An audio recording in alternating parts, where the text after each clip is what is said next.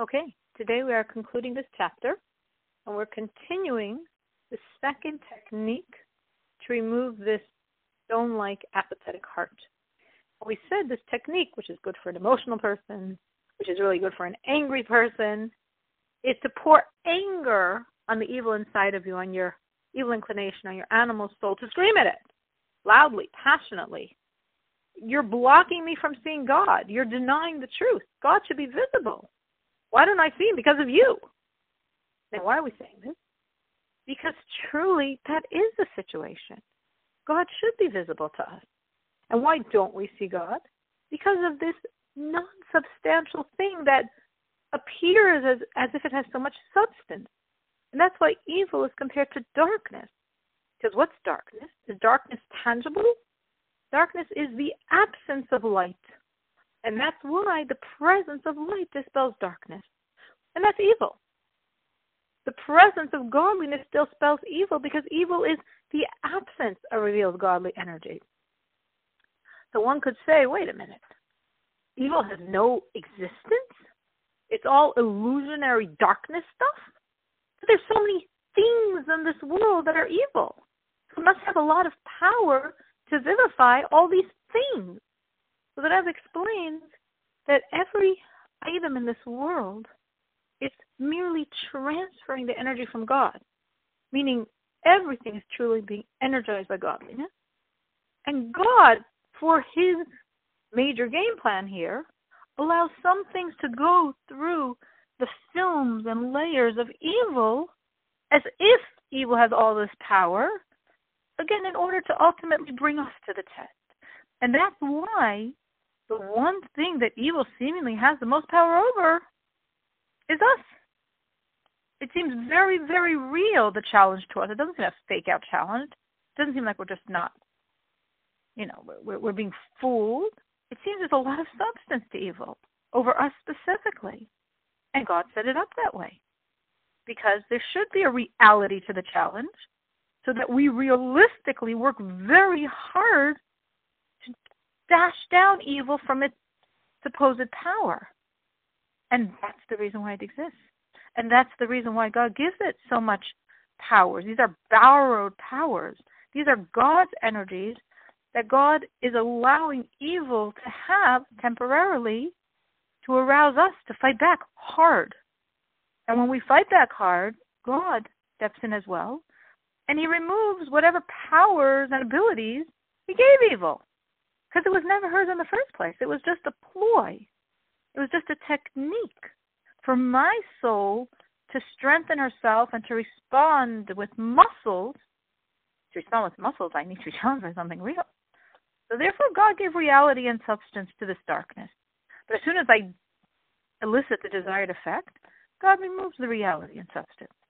And that's why truly, if one would really, really, really have such passionate venom, screaming and despising the evil inside of them, it temporarily would cease to exist. Because it only exists because we vivify it by our belief in it. And if we're consciously removing any belief in it, it has no ability to exist. And when it's gone, I truly would see God. Because the only reason I don't is because it's blocking me. So the Rebbe here is saying the technique is scream, and then screaming will crumple the forces of evil that are blocking your belief in God, and your belief will come shining forth. It might sound like too good to be true. Like, really? That's all I need to do? So the Rebbe gives a very long example. If you're looking inside, it's almost an entire page, or a good 3/4 of a page of a Tanya, writes in tremendous detail this example, which means it's very, very important, so I will say very briefly, that when the Jews were in the desert and they sinned with the sin of the spies, which means the spies came back and they gave a bad report, a scary, ominous report about the land of Israel and the giants and the powers of the people there, and all the people were like, oh, that's it, God can't do it, there's 31 kings, okay, against Egypt he had some powers, but 31 kings and all these giants, God can't do it, we are doomed. And they cried, and that's it, and we're done, and they didn't believe in God. Then Moses comes, and Moses doesn't do any miracles. He doesn't do anything to prove God's strength. Rather, he screams at them. He screams and screams at them with very harsh words of rebuke for their lack of belief in God. And then what happens when he finishes describing how furious God is at them? They're like, oh, yeah, let's go to Israel. Well, what happened? You didn't believe God could do it. Moses comes and tells you how mad God is at you, and you're like, yeah, let's go to Israel. Like, how did that give you belief? He didn't do anything to prove to you God's powers. What happened here?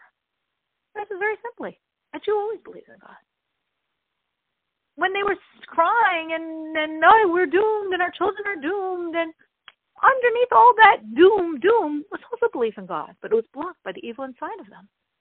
So the screaming, Moses' harsh words, was to smash away the power of that evil that was gripping their heart.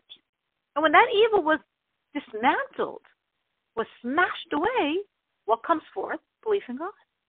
The Rebbe says it's a very practical lesson for every one of us, which possibly is why the Rebbe takes so long giving over this example and all the details, for us to really get this in our mind. Every one of us believes in God absolutely. And if there's ever a time when you doubt your belief in God and you think maybe you don't believe in God, no, that's garbage. That's the evil that's trying to overcome you. You believe, and the evil inside of you that's trying to get you to not believe actually also believes. She's just doing her job. This is what God wants of her, that she should test you, torment you a bit. She should confuse you. All of this is in order to have a much stronger belief in God, and for you to overcome it, and for you to develop the muscles. It's like you're the swimmer training with weights. So when we take up the weights, you can fly over the water. So all of those voices mocking belief in God and expressing disbelief in God are voices designed for you to believe even more in God. So smash away those voices with this anger, with this emotion, and when those voices are smashed away, you know what comes forth? Enormous belief in God. Because every one of us absolutely believes in God. Even when we think we don't, under the we don't, we all believe in God. And the forces of evil that are bringing us to not believe in God also believe